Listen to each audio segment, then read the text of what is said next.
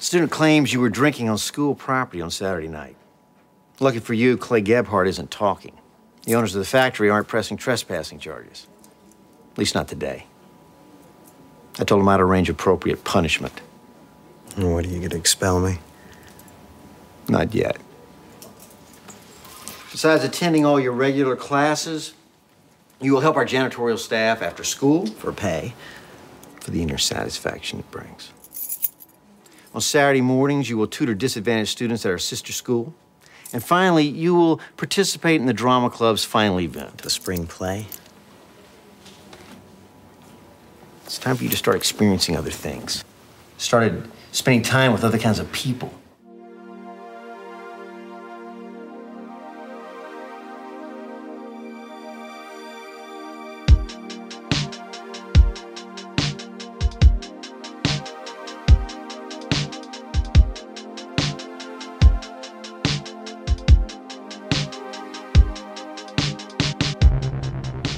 Hello and welcome to the Weekly Reel Podcast. My name is Ken. And my name is Jeremy.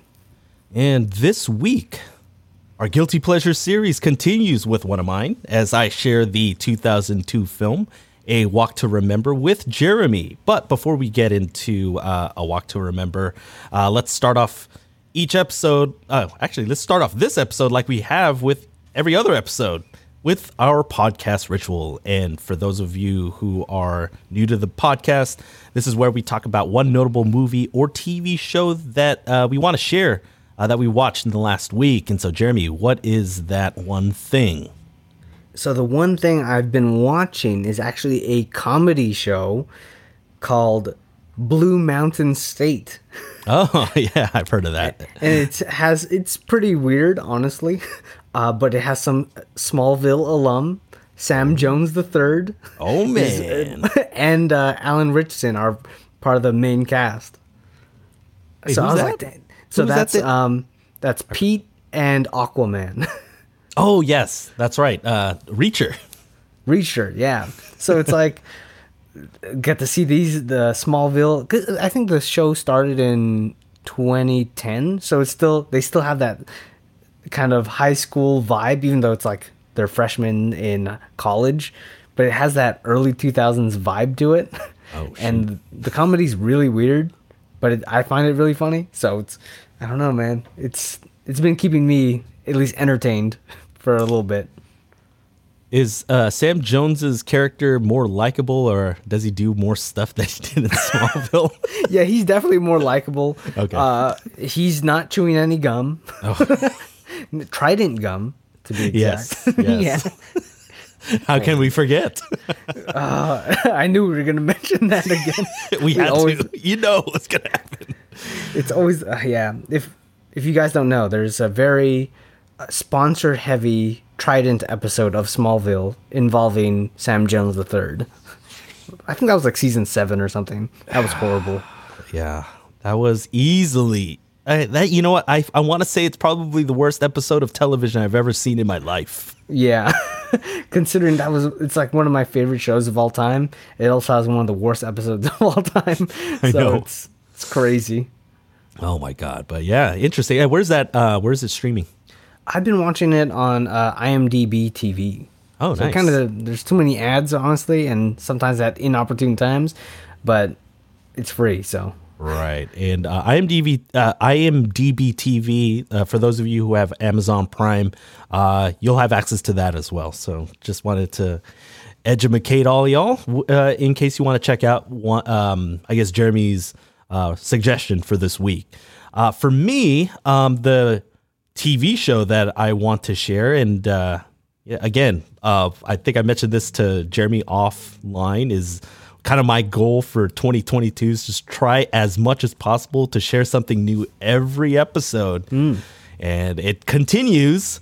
I actually watched several new things, but the one that I want to share is Euphoria on HBO Max. It's starring Zendaya, among other people.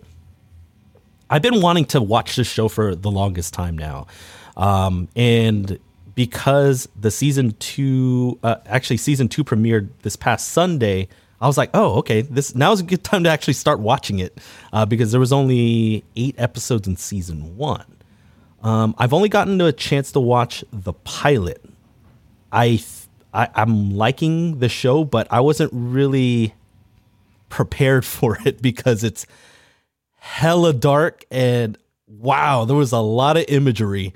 And it's basically a complete 180 of Zendaya's character in Spider-Man, the trilogy, to her character in Euphoria. Obviously, I've only seen 1 episode, so I don't know if things change, I guess, but it's basically also completely different than the movie that we're going to be talking about later today in this episode of Walk to Remember, because everything happens within a high school setting. That's what I was going to say, huh? Yeah. It's high school, and A Walk to Remember is pretty a colorful high school compared to what I've seen from the previews of Euphoria. Euphoria, yeah, exactly. So my goal is, I mean, especially with the long weekend happening this weekend, I mean, we're recording on the Wednesday before Martin Luther King, the holiday. My goal is to see if I could get caught up by episode 2 or 3 of Euphoria of season 2 of Euphoria, I should say. So I'm liking it so far. It's just completely different. It was just completely caught off guard, even though people did warn me. But it's still, I was like, whoa. Yeah, definitely 2 different shows that we mentioned today. One very, very comedic and raunchy almost, and then Euphoria, which is dark. Yeah.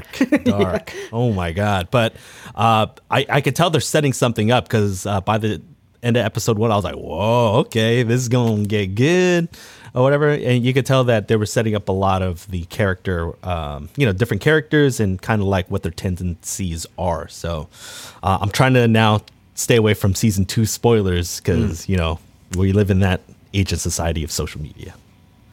So, before we do talk about a Walk to Remember, let's talk about last week. Last week, episode 55, we did our episode on Don't Look Up, which is currently still out on Netflix. We did run a poll on the Tuesday after we premiered the podcast episode. And so, Jeremy, do you want to share what the poll was? Yeah, the question that we posed to all of you is, what is your favorite apocalyptic comedic movie? So 4 of the options that we had were Don't Look Up, obviously, Shaun of the Dead, This Is the End, and Zombieland. And with a surprisingly, at 40%, a tie between This Is the End and Zombieland. Oh, okay. Actually, those were my top 2, so I can't say I wasn't surprised. I still need to see This Is the End, so, and I like Zombieland, so if it's as good as Zombieland, I'll give it a shot.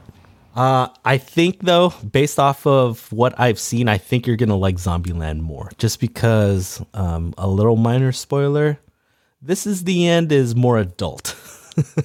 Yeah, I mean, who knows? Blue Mountain State is, I don't know, at the same time is getting crazy, so I'll give This Is the End a shot. Hopefully soon. Yeah, you should definitely at least give it a shot because I think there is it's funny just because there's so many named comedic actors and cameos that are in that movie. I think you'll enjoy that part of it. So funny. So if you want to participate in these polls that we do run on Tuesdays, just want to remind you that we run the poll on both Instagram and Twitter every Tuesday following our main show.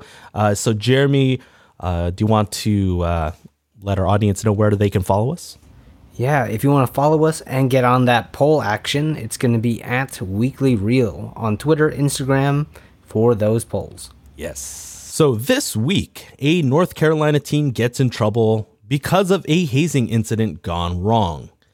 He is then forced into several punishments, including an after-school community service that will change his life forever in the 2000 film adaptation of the Nicholas Sparks novel, A Walk to Remember. And so, like every episode here on the Weekly Reel podcast, we do want to issue our spoiler warning, even though this movie's almost almost 20 years, I think. This is 2002. Holy shit. Shit. This is 2022. Yeah, 20 years later. 20 years later. That way to was time it, actually Ken. totally on accident. I just really wanted to talk about this movie because it is one of my guilty pleasure movies. It is streaming out on HBO Max. So if you want a little bit of a refresher on this movie, just go ahead and hit that pause button. Watch the movie. It's a quick watch. It's less than 2 hours. And then come back to this podcast episode and enjoy, I guess. So let's jump right into the double feature, Jeremy, for A Walk to Remember. And so just to remind everyone, for the double feature, just to kind of spark some spontaneous conversation between Jeremy and I come up with a question that he doesn't know that I'm going to ask, and vice versa. He has a question that I don't know what he's going to ask. So for my half of the double feature, obviously, the biggest twist of A Walk to Remember was when Jamie tells Landon that she has leukemia. No. So, spoiler. So, as this one's kind of a two-part question, actually. Did you see it coming? Yeah. Yeah. I mean, just the foreshadowing, of course, like since the beginning when Jamie's talking to her dad and it's like, you gotta, be careful with that boy, you know why, and all that stuff. I'm like, no. So that during that conversation was when you figured it out that something was a little off. Yeah, I was like, no, this, I had no, like, just reading the title, for some reason, I thought she was going to get paralyzed. Oh, wow. And then it's, very, like, ironic that A Walk to Remember. And I'm like, okay, she's going to get paralyzed, and they're going to have this love story. Spoiler alert, she doesn't get paralyzed, but then she has leukemia. I'm like, come on, why is it called A Walk to Remember then? Well, okay, let me ask you this. So when it was revealed, how did you feel about it? Like, were you expecting something like leukemia, or were you expecting something different? Ah, dude, okay, honestly, I was almost gonna mention this to you offline, but I feel like this is the perfect question to like kind of set this up. I almost thought when I was coming up with ideas for stories that I wanted to write myself, I was like, dude, I know a perfect idea. It's like the girl's gonna tell the guy, "Don't fall in love with me," and then I'm gonna reveal later that she's actually sick, and then but then they have all this stuff that happens. They fall in love, and he just says to her like, "I love you," and all that stuff, and she's like, "I told you not to fall in love with me." And then when I watch this movie, I'm like, man, I'm late. I came up with that idea like last year. I'm like, dude, this is gonna be so original. Apparently, it's happened every time in this freaking movie. Yeah, you were only 18 years late by coming up with it last year, or 19 years. So, yeah, I mean, it is pretty funny. I feel like you could be Nicholas Sparks' ghostwriter. I could be, huh? That's freaking crazy. Oh man, but yeah, for me, to be honest, when I remember, obviously it's been a while since I actually watched it the first time. I don't even remember what year that I actually watched it. I really wasn't. I don't know if it was because of like, just trying to be all masculine and stuff. But we were playing this at. It could have been one of our cousins or whatever, and I wasn't really paying attention to the beginning, so I missed a lot of the signs. So that when we get to the part where they're just walking, night on town, they run into people, and you could tell that something was kind of off, like she was distracted or whatever. And they walk down that kind of wide alley type thing. And then she reveals that she has leukemia to Landon. I can remember it now. I was like, what? I did not see that coming. It was like such a shock to me. I was like, what? And then from then on, I was like totally glued and everything. I was like, oh my goodness. And then it hit me. And then obviously when I rewatched it, I guess the first time, when I can actually, pay attention to the movie, I was like, man, I really was not paying attention to the beginning of the movie because I obviously they foreshadowed it. And I just thought it was pretty funny that I was completely shocked. It's like, whoa. It's like, dang, I did not see the freaking twist, man. And I feel like I don't know if that's this is the reason why I love this movie, and I feel like it's one of the best romantic comedies out there.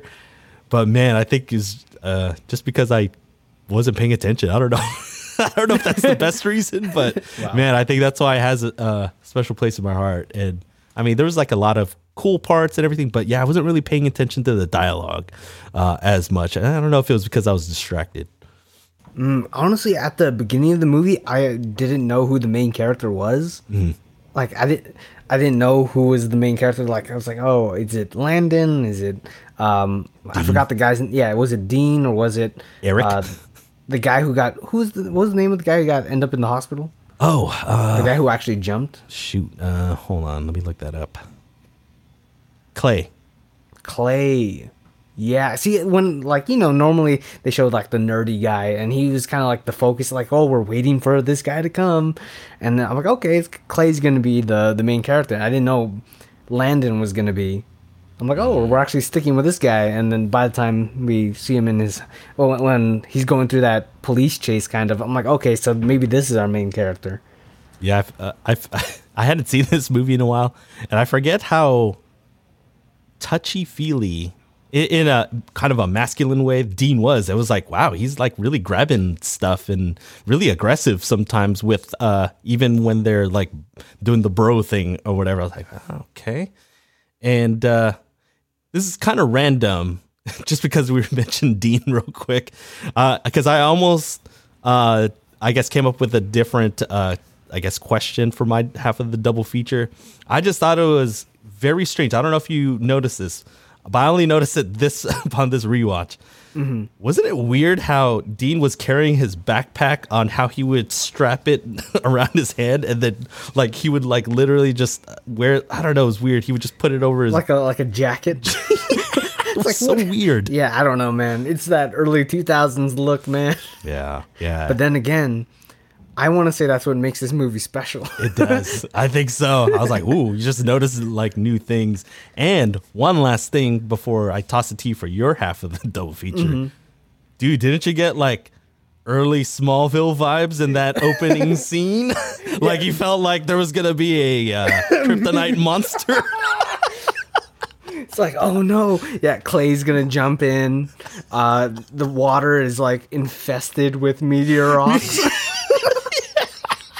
He hits his head, and then his head starts like glowing green or something like that, and he becomes like a super smart nerd, but then he becomes obsessed with power or something like that, and wants to get revenge on his bullies. That's a Smallville episode, I'm pretty sure. Several episodes. Yeah, exactly. In season 1. Yeah, just in season 1. Holy crap. And just everything.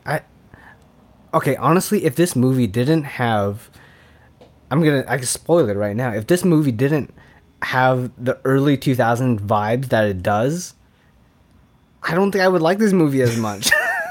You know? Yeah, the acting is not the best. Mm-hmm. The writing is like, sometimes I find it really like sweet and endearing, but sometimes it's like, that's totally unbelievable. Right. Right?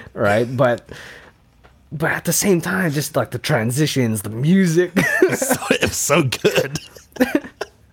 Oh my goodness. Like, honestly, after the movie, I had to look up the soundtrack. Yes.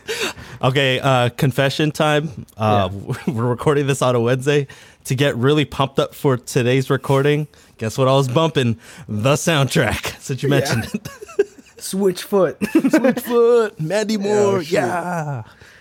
Holy crap. All right, let me throw out my question real quick before we get too distracted. Now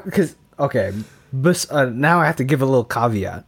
Besides the early 2000s stuff that makes this movie kind of dated in a way, what elements of the movie do you think sets it apart from other romantic movies that you've watched? And why do you like it? Pretty much I'm curious, honestly. It's like, it is a guilty pleasure, so obviously you like it, but then I'm just curious. It's weird. I can see how people really wouldn't like this movie also. Oh yeah. I don't know. I think part of it is the music. Even though it's not like just because it's a early 2000s thing, I feel like the music actually really sets the tone and everything. I feel like the whole like orchestral music when they're, going through the moments, I guess, of each movie. I was like, man, that was really good. Even though it's like a formulaic movie where I feel like all Nicholas Sparks has something with water and like in the countryside, and they have those establishing shots. I feel like he's just reusing a lot of the same ones. There's a lot of slow fade transitions into the same shot. Do you remember when Landon, I think he was like driving and it kept cutting in and out of his like him somewhat crying Yep. in the car? I'm like, man, they keep cutting back to this same shot. Like very slowly transition in and out of it. Even like the whole wedding, like the ceremony, they were kind of like slow fading back and forth between the two with their vows and everything. I was like, oh, okay, I forgot about that.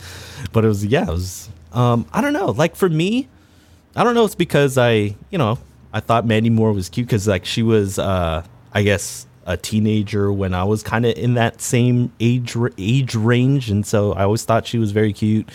There's some Mandy Moore songs that, yes, I'll admit that I love, even though, I don't want to admit it, but I do like them, especially from this movie. What else do I like about this? I feel like they actually did have pretty good chemistry together. Yeah, see, that's what I was going to say. That was my answer to my own question. So, like, the Nicholas Sparks movie I always crap on the most is The Choice. Oh yeah, right, and multiple times. And it's just because I feel like the main couple had no chemistry. I don't know, maybe because I wanted her to be with Tom Welling, because I wanted more Tom Welling and another Smallville reference. But yeah, it's just I felt like even though sometimes the acting wasn't that good, the writing is a little bit cheesy, but the chemistry was there. Even though he looks like a young Timothy Oliphant. He does a little bit. And I was like, but then they have this chemistry that I think holds the movie. And they're not, even though Landon, he's kind of like he's supposed to be the cool guy, right? The kind of a jerky guy that turns good. He was never at a point where you like hated him either, and you didn't hate her, and it's like you kind of knew what they were going through and you understood that. And that's why, like, I don't know, comparing it to The Choice, it's like those characters like super unlikable compared to this one, where at least you can understand them and follow their chemistry pretty much. Right. I think the closest you get to hating Landon was when you could tell that, he was already kind of digging Jamie's vibe or whatever. And then remember that one scene where he's hanging out with his friends at the locker, and then Jamie actually has the courage to actually walk up to him and try to talk to him, and then he was hella rude and saying "in your dreams," which was like totally so messed up. But it was one of those things where you could kind of identify, because sometimes, peer pressure and everything, trying to hold up an image, especially when you're, trying to stay cool or be cool, because, you're in that age range where high school is literally all about social status. And, someone that is quote unquote a nerd is trying to talk to you or not socially acceptable. I don't know. High school is just a weird time. Ooh, man. So, and another reason why I like this movie, and it was the whole drama aspect that they were in. I found that a really funny, I guess, subplot of the movie. Right. It just reminded me of High School Musical, which is one of my guilty pleasures. Oh yeah. And so it's like when they were getting on stage, it was very High School Musical. So I enjoyed that part of the movie also. Did you like the montage where they kept showing that one blonde chick just pushing Landon over and over again? Over and over again? Yeah. You could tell that he was getting annoyed. Oh man, yeah, that was really good. But yeah.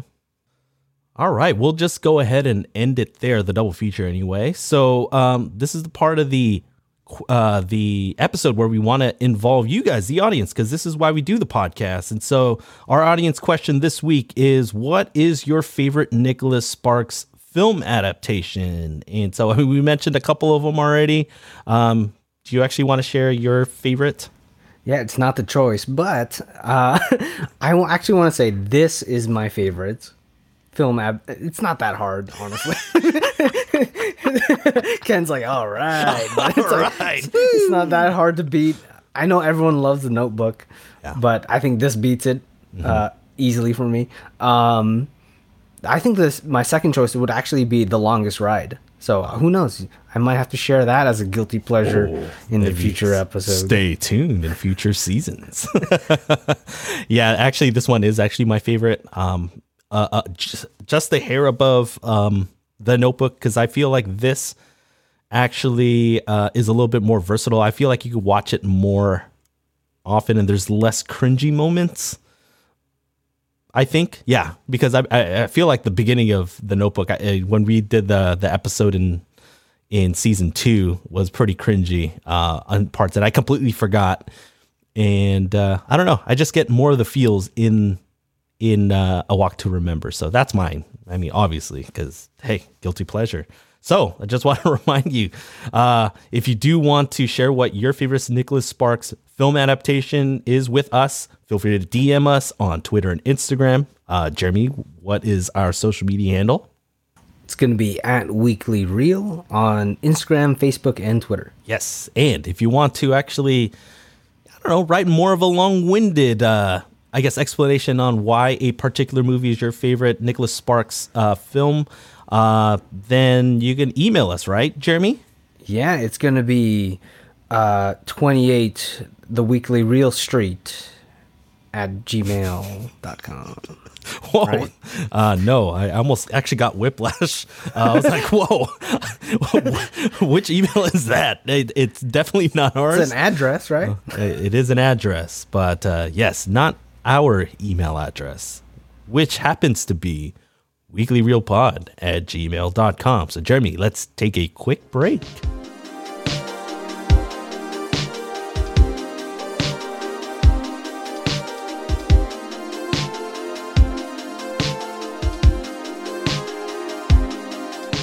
All right, welcome back for the break. And so, Jeremy, you know what? Let's get right into our Weekly Reel Awards for A Walk to Remember. And so the first award that I do want to hand out is the I Had a Date Award, made famous by Captain America, Steve Rogers himself. And the reason why we give the I Had a Date Award, it's for favorite romantic scene. So, Jeremy, who would you give this to? Dude, I have to give it to the Only Hope scene. Basically, when Mandy Moore, Jamie starts singing for the whole drama thing. Dude, I heard that song before. I didn't know it was in this movie. Yeah, it so is. When I was like, when she started practicing it on the piano, like early on in the movie, I'm like, that song sounds familiar. So yeah, I forgot this is Mandy Moore. So it's like probably just a reference or whatever. I didn't know this was, where basically the whole song is played. Right?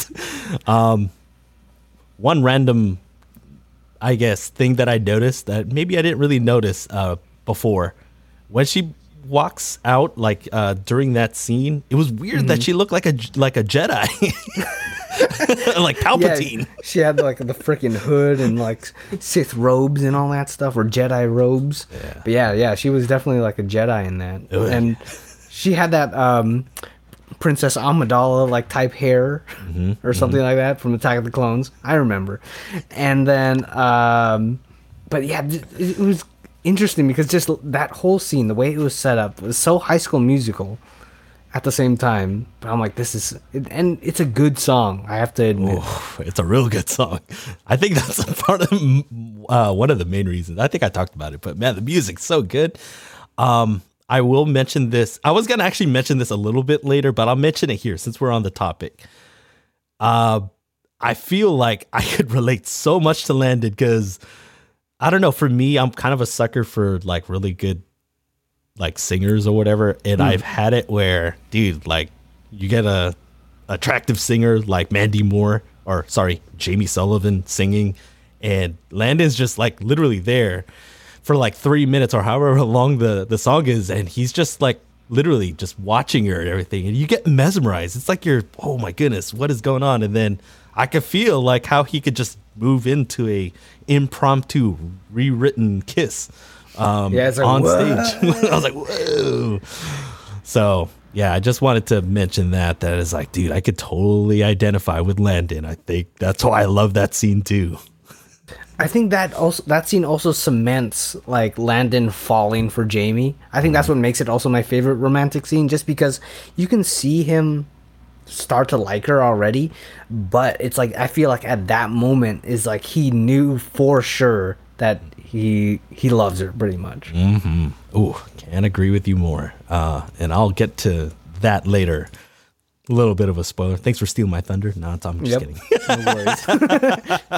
Well, my winner for I Had a Date award is actually the scene where Landon and Jamie are out and they're looking at stars. And this is actually on her telescope, the one that she built. And, they're already kind of together already. And, Landon basically kind of plans some sort of impromptu picnic. He brings out a couple of blankets, some hot coffee, and a bit of a surprise where he busts out, say, "Hey, can you look at this star?" Wow, dude. Yeah, dude. I thought it was pretty cool knowing that she's super into astrology and everything. He goes and gets a star named after Jamie, gets it registered with the International Star Registry. And I just thought it was a pretty cool way to kind of relate to one of her passions. And obviously, she likes astrology because of her beliefs and faith in God and everything. And later on, you get the whole thing, like where he's, after she reveals that she has leukemia and that she's dying and she's already bedridden at later on, he's like trying to build that big telescope because they wanted to go check out Comet DiBiase. No, I'm just kidding. Wrong movie. Wrong movie, dude. I mean, Comet Hayataki. I probably butchered that, but yeah, I thought it was pretty cool to connect Don't Look Up and this food. I wanted to ask you though, how do you feel about when Landon bought the pink sweater for Jamie? Did you feel like that was like, oh, that was a sweet gift because he was kind of like making up for basically like what you mentioned earlier, blowing her off, and then she like slams the door on him? Or do you see that as like a sweet gift, or is that kind of weird because it's like him and his friend group were always like teasing her about only wearing like one sweater? I want to say that I thought it was a sweet gift just because I think he just knows that her and her dad just live by simple means, because I kind of point to, their first official date where, he takes her out on a fancy restaurant and she was like, oh, she was kind of overwhelmed because she, it seems like a really fancy restaurant. It's outdoor seating, outdoor dining, and it was like a white tablecloth and everything. And even he was like, yeah, you know what? Order anything you like. And, it totally makes sense because, his dad is like I guess a really, he said cardiologist. Right? Yeah. They make a lot of money. And then I feel like his mom's pretty well off too. And so I feel like his family has means and I think he understood that her and her dad, the Reverend, kind of live by simpler means because, Reverends don't make that much money. So, yeah, I also feel the same way. I thought it was a sweet gift, especially when she wore it later on in the movie. Yeah. It's like, oh, she's wearing the sweater. I think in your I Had a Date award when he bought her the star and she was wearing the sweater. So it's like two gifts in that one scene. So I just wanted to mention that. Oh, yeah. And honorable mention, Two Places at Once. I was kind of, Yeah, dude. that was a good one. Two places at once. Because, you know, like it's a throwaway line when they're talking about her list or whatever. And it was so creative the way, I think that's where that actually hooked me into the movie. I was like, oh, dude, that was so genius. It was so good. I think that's where it really got me like on another level. I was like, dude, two places at once. Put one leg there, one leg there. And I've actually done that. Just funny, just kind of making fun of the movie, but only because it's so good. I've done the whole thing where it's like, oh, I'm straddling the line. I'm in two places at once. Landon's too smooth, man. Yeah, he is. All right, let's get into our next award, the Yinsen Award for Underrated Character. So, Jeremy, who would you give the Underrated Character Award to? And you mentioned him already. I'm going to give my Jensen Award to Reverend Sullivan. Because, dude, like, just right off the bat, he's going to be defensive of his dying daughter, obviously. Dude, I know. And it just, you can see how apprehensive he was at first, even just letting Landon in his home. But obviously, overall, Jamie seemed happy, so he's going to let her be with Landon, spend time with Landon. And, you know, even by the end of the movie, Landon and Reverend Sullivan, Jamie's dad, are just like talking. It's like, and it, I don't know, it just warmed my heart pretty much to see character development tied within those two characters between Landon and Mr. Sullivan because of Jamie.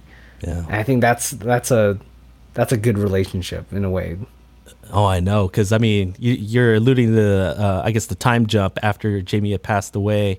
Yeah, it really did feel like, you know, obviously, you know, they're in-laws now and everything, but you can really see the pride that Reverend Sullivan had for like the, you know, the hard work that Landon has put, because, you know, he was going through medical school, right? And so you could see how proud he was of, not just because, you know, he had made his daughter happy and everything, but he really did like just take him on as basically his son and everything. And he saw where he started before, you know, his relationship with Jamie, and then you saw how much it developed afterwards. Exactly. And especially just because to basically allow this guy to spend time with her when you know that she probably doesn't have that much time left, it is a sacrifice on his part for Jamie to be happy. Exactly. So my winner for the Yinsen Award, I mean, you kind of stole, again, this is where you stole my thunder for underrated character. You're welcome. You know what, though? I'm kind of glad that we talked about it in the earlier award. But my award winner for the Yinsen Award is Eddie Zimmerhoff, who actually wrote the play that you were talking for the same reasons. And, you know, like, I'll just kind of add that I agree with everything you said on the I Had a Date Award. I mean, this is where Landon literally falls in love. Like it, you know, his jaw dropped with him basically being able to see who Jamie is, not just as like, you know, someone with simple means or whatever, someone who is kind of like quote unquote a geek or whatever, but a person that is well-rounded, has her beliefs, and is, you know, just super talented in everything that she does. And I don't know, the whole glow up type thing where she just busts out with her Jedi robes or Sith robes or whatever. She sheds that, and then she basically just belts out Only Hope. Oh my goodness, that's such a huge moment, and we got to thank Eddie Zimmerhoff for that. Yeah, I mean, I didn't really know what the play was really about, because it's like it didn't really matter. It didn't really matter as long as it was just to get the Only Hope song out there, pretty much. It did, yeah, and it brought them together. And so I kind of like to think outside the box sometimes for these awards, and that was kind of my opportunity to be able to do so. So let's get right into our next award, the Why is Gamora Award for favorite quote. And dude, there's so many quotables. So which one would you pick? All right, man. I kind of spoiled it earlier already. It's when Landon brings Jamie or takes her out and all that stuff, and he confesses to her. And so Landon was saying, Jamie, I love you. And then she doesn't say anything for like the longest time. Yeah. And so Landon's like, now would be the time to say something. And then Jamie's just like, I told you not to fall in love with me. Oh. And then, then they kiss and all that stuff. I'm like, dang, dude. I'm like, man, I thought I was original. It's like, that's exactly how I would have written it. But yeah, I love that quote just because I thought of it first. All right, Jeremy Sparks. But just the way that scene played out too, I was like, dang, that was such a good scene. But yeah, that was one of my favorite quotes. Yeah, that was actually one of my favorite quotes too. But I will mention a different one just so that we get a little variety. It's the more poignant one. I mean, earlier, I think it's middle of the movie, Jamie's actually talking about her faith in God or whatever, and I guess Landon's not necessarily questioning her, but he's trying to understand what her, I guess, faith and beliefs are, and Jamie basically explains it like, it's like the wind, I can't see it, but I feel it.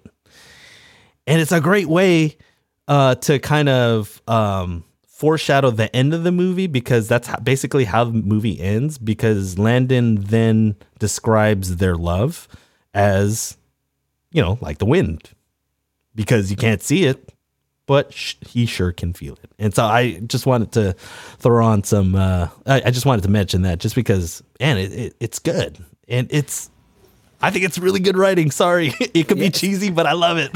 Yeah. See, I mean, that's good too. You can see like his character development, because he would make fun of her faith in a way in the beginning when he was like, oh, he's on crutches or whatever and he needs a ride. He's like, so, you feeling Christian? I know, some of the stuff he says about it, her faith. I'm like, damn, ooh, you're going to hell. No, I'm just kidding.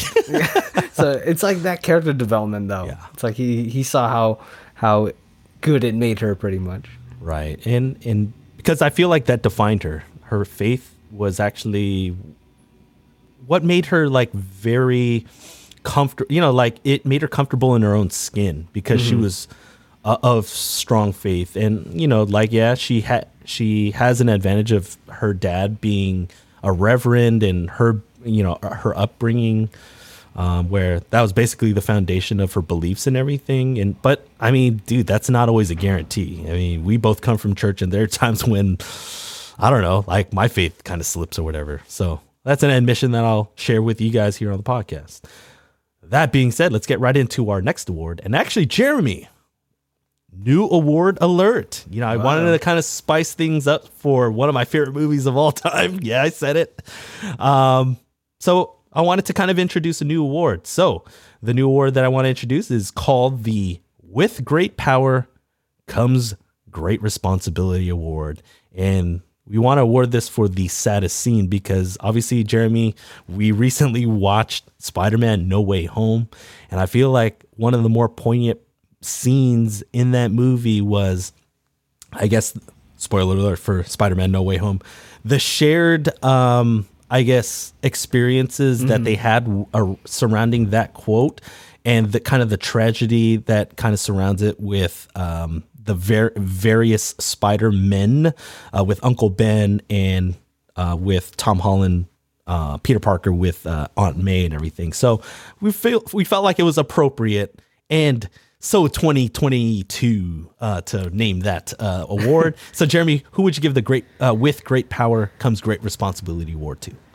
All right, so I'm most likely going to be stepping on your toes once again. It's because it's when Landon proposes to Jamie when they're looking up at the comet.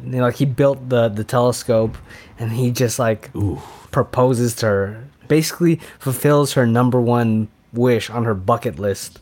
And I was like, dude, yeah, this guy's crazy. I know, because that they were gonna get married in the chapel that her parents got married. Yeah, the one where her mom, or deceased mom, grew up in. Yeah, it's just like, I don't know. It's bittersweet, obviously, because that she's not gonna make it too much longer. But then he wants to fulfill her number one on the list because he kept asking her throughout the movie, "What's your number one? What's the number one?" Yeah. And he finally did it at the very end. Man, that list of Jamie's was so good because it was very creative the way they were able to knock it off, knock each one of the things on her list off, even the tattoo, even though I was like, dude, how are they going to do that one? Yeah. That was creative. That was very creative. And it seemed like innocent and cute. Yeah. Innocent fun. Yeah. Yeah. But that's actually not the one of the ones that I thought of. I thought that was really good. It was among the candidates, but man, I have to mention I'm going to cheat. There's a tie. I feel like Jamie and her dad and both Landon and his dad, both of their moments were so good. I'll start with Jamie and her dad. Obviously she's already bedridden, and they're talking about, Jamie's mom and everything, and how that was a huge tragedy for Reverend Sullivan, that he lost his wife. And then after he lost his wife, he couldn't look at Jamie for days. I just thought that was pretty sad that, it was like a admission, and it's basically him already seeing kind of like how this is going to end up, and how he's going to have to bury his daughter. I just thought I was like, oh my goodness, waterworks. No, I don't want to cry, but I can't hold back tears. That, and then, Landon finding out that Jamie has leukemia, and, obviously, he and his dad had a strained relationship, and for him to, find out that his dad went out of his way to help out Jamie and his dad. And, he came up there. It was very contentious throughout the movie. But when he came in and he was truly thankful, man, he was already crying even before the door opened. And I was like, oh, man, this is tough.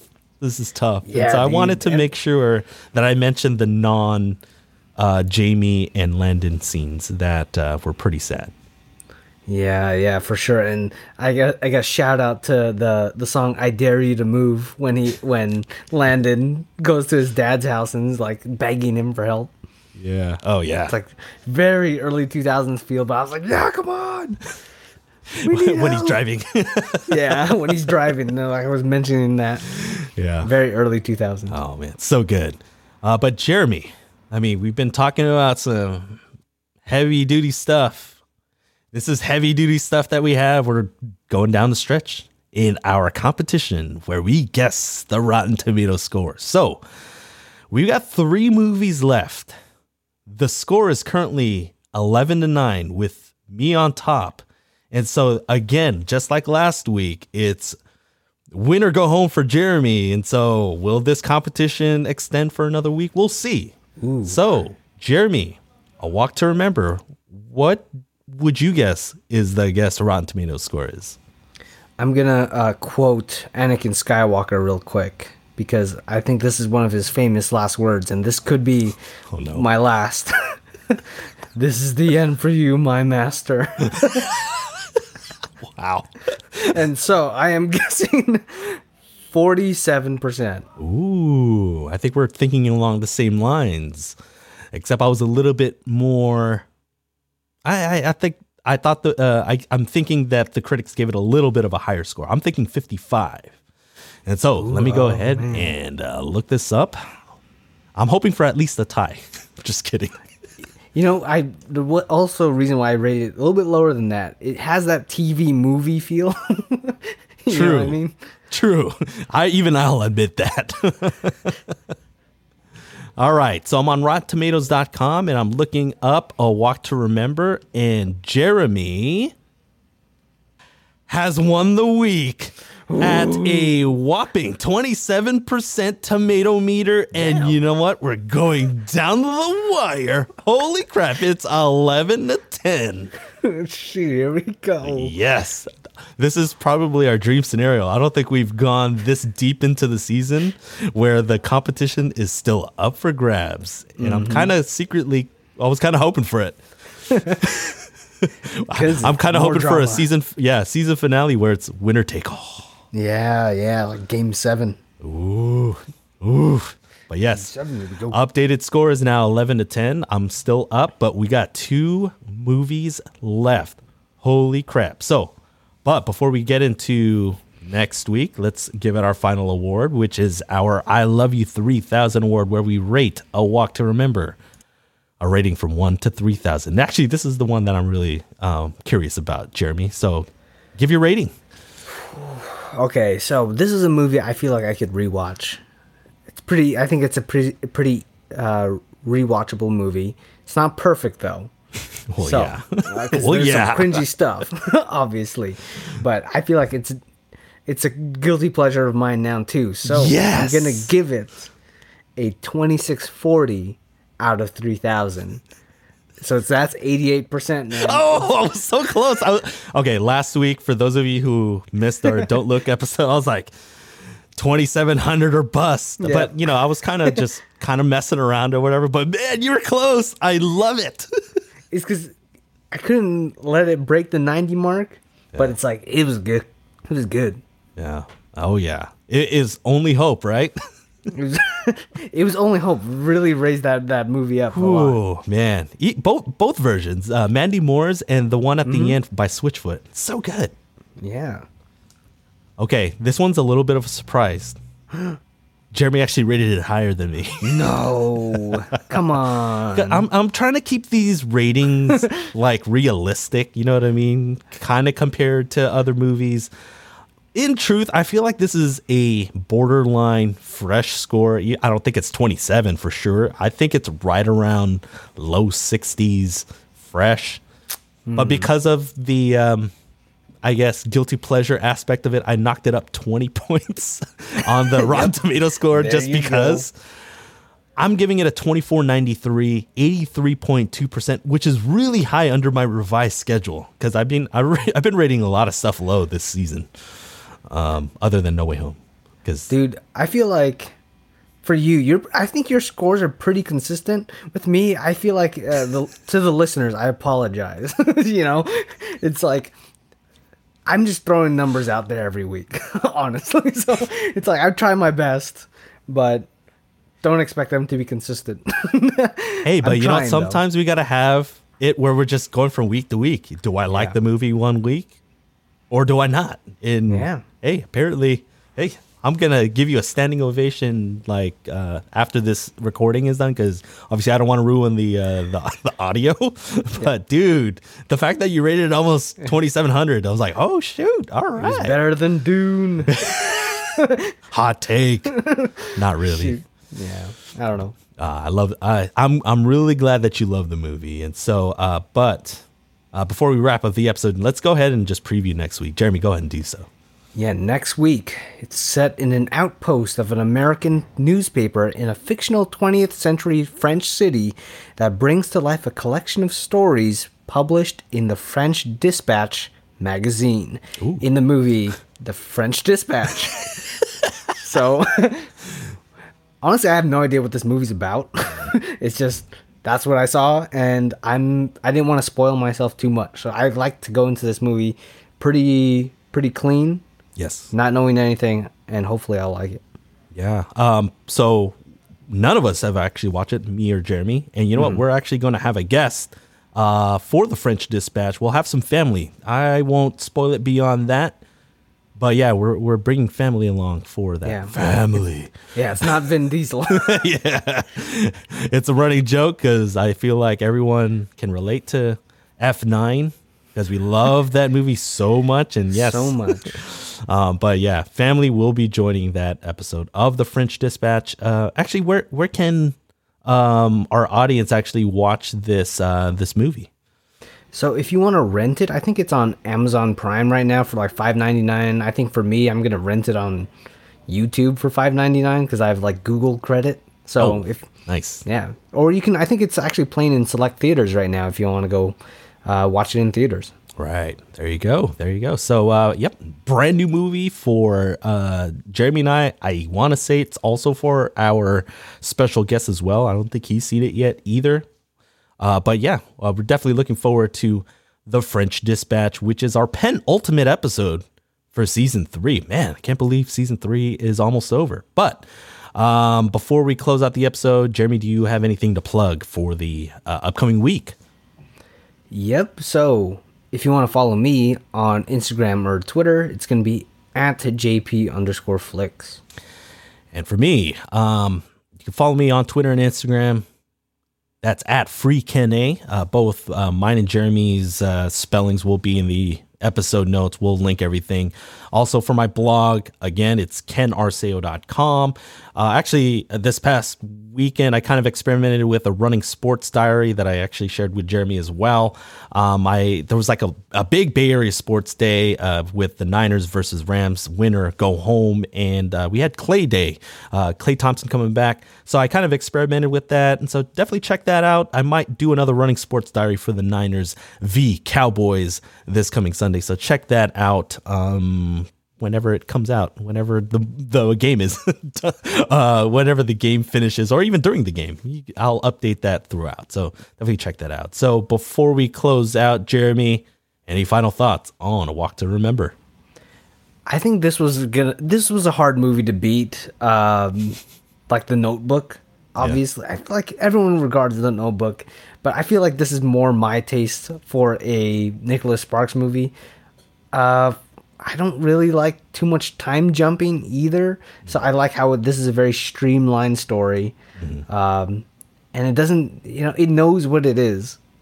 And that's why I like it. And it's, it knows it's a early 2000s movie. So. There you go. Oh, there you go. But one last question for you, Jeremy. Was this your favorite movie that I've shared with you so far? I'm just off the top of my head. What other ones have you shared? I remember there was Shawshank, one the Leo DiCaprio with Tom Hanks, which the name kind of escapes me. Catch Me If You Can. Catch Me If You Can. I remember that was your favorite before. That is still my favorite. Okay. Catch Me If You Can is still top. This is second. That's hard to beat, though. I don't know, man. Shawshank is good. I feel like A Walk to Remember is better than Shawshank. Just kidding. Don't send hate mail. It's like, dude, A Walk to Remember greater than Shawshank Redemption. No, Catch Me If You Can is still top for me. Yeah, being serious though, but this was really good. All right. Well, I'm glad that you enjoyed it, Jeremy. I kind of had a feeling that you would like it, just because, again, I'm starting to get to know what your likes and dislikes are. So I gotta kind of go to the well again for my next guilty pleasure. Several dozen episodes from now, I gotta figure that out for the next one. We'll figure that out. But again, thank you for joining us and listening to this podcast this week. We'll see you next week on the French Dispatch with a special guest. And hope you all have a good week. From the Real.